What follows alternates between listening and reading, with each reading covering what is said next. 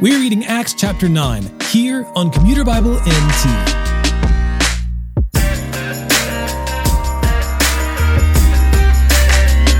After the stoning of Stephen and at the beginning of chapter 8, we were introduced to a man named Saul, and today we'll return to his storyline in the book of Acts. In short, Saul is a religious terrorist who gets permission from his elders to capture people who profess Christ and then proceeds to throw them into jail. Jesus, however, has other plans for Saul. Stopping Saul in his tracks, Christ blinds Saul and introduces himself, commanding Saul to visit Ananias in Damascus. His dramatic conversion and profession of Christ is so startling that everyone has trouble believing it to be true, including the disciples in Jerusalem. Saul the persecutor becomes Paul the persecuted, preaching Christ to Jews and Gentiles alike. Acts chapter 9. Now Saul was still breathing threats and murder against the disciples of the Lord.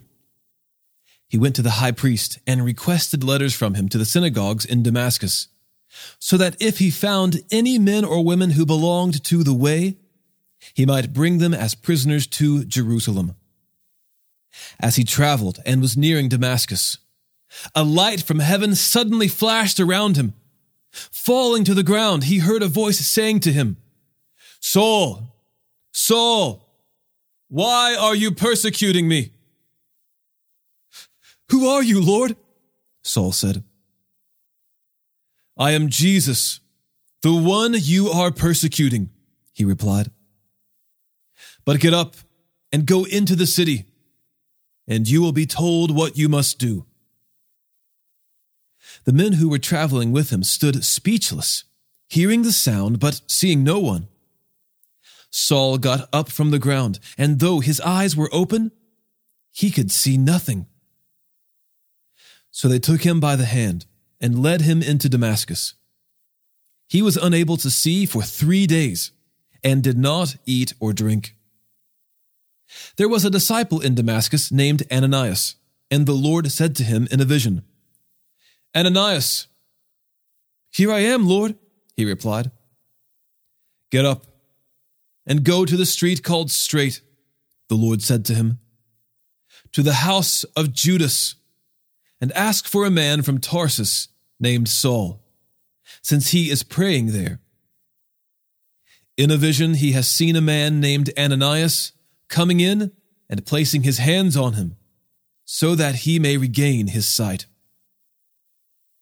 "Lord," Ananias answered, "I have heard from many people about this man, how much harm he has done to your saints in Jerusalem. And he has authority here from the chief priests to arrest all who call on your name." But the Lord said to him, "Go, for this man is my chosen instrument, to take my name to Gentiles, kings, and Israelites. I will show him how much he must suffer for my name." Ananias went and entered the house. He placed his hands on him and said, "Brother Saul, the Lord Jesus, who appeared to you on the road you were traveling, has sent me so that you may regain your sight and be filled with the Holy Spirit." At once, something like scales fell from his eyes, and he regained his sight. Then he got up and was baptized, and after taking some food, he regained his strength. Saul was with the disciples in Damascus for some time. Immediately, he began proclaiming Jesus in the synagogues. "He is the Son of God." All who heard him were astounded and said, "Isn't this the man in Jerusalem who was causing havoc for those who called on this name and came here for the purpose of taking them as prisoners to the chief priests?" But Saul grew stronger and kept confounding the Jews who lived in Damascus by proving that Jesus is the Messiah. After many days had passed, the Jews conspired to kill him, but Saul learned of their plot. So they were watching the gates day and night, intending to kill him, but his disciples took him by night and lowered him in a large basket through an opening in the wall. When he arrived in Jerusalem, he tried to join the disciples, but they were all afraid of him, since they did not believe he was a disciple. Barnabas, however, took him and brought him to the apostles and explained to them how Saul had seen the Lord on the road, and that the Lord had talked to him, and how in Damascus he had spoken boldly in the name of Jesus. Saul was coming and going with them in Jerusalem, speaking boldly in the name of the Lord. He conversed and debated with the Hellenistic Jews, but they tried to kill him. When the brothers found out, they took him down to Caesarea and sent him off to Tarsus. So the church throughout all Judea, Galilee, and Samaria had peace and was strengthened. Living in the fear of the Lord and encouraged by the Holy Spirit, it increased in numbers. As Peter was traveling from place to place, he also came down to the saints who lived in Lydda.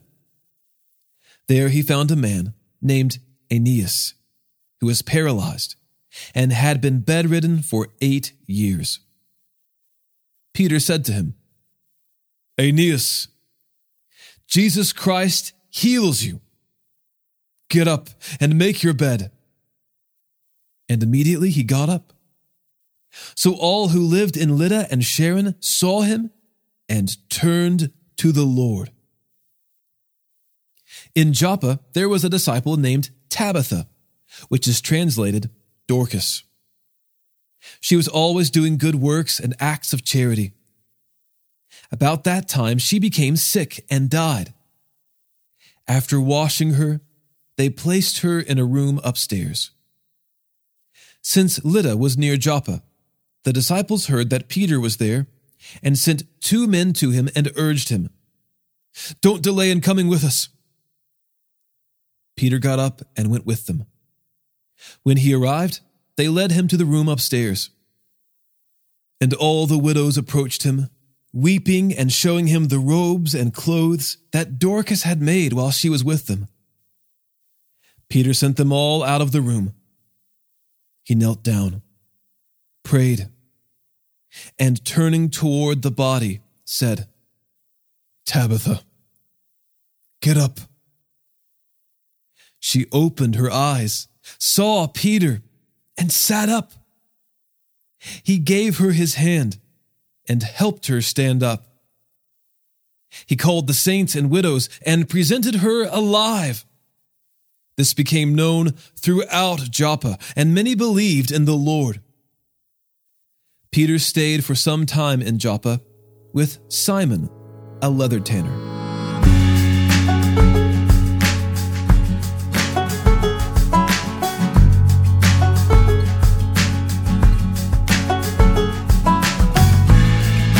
Today's episode was narrated and orchestrated by me, John Ross, and co-produced by the Christian Standard Bible.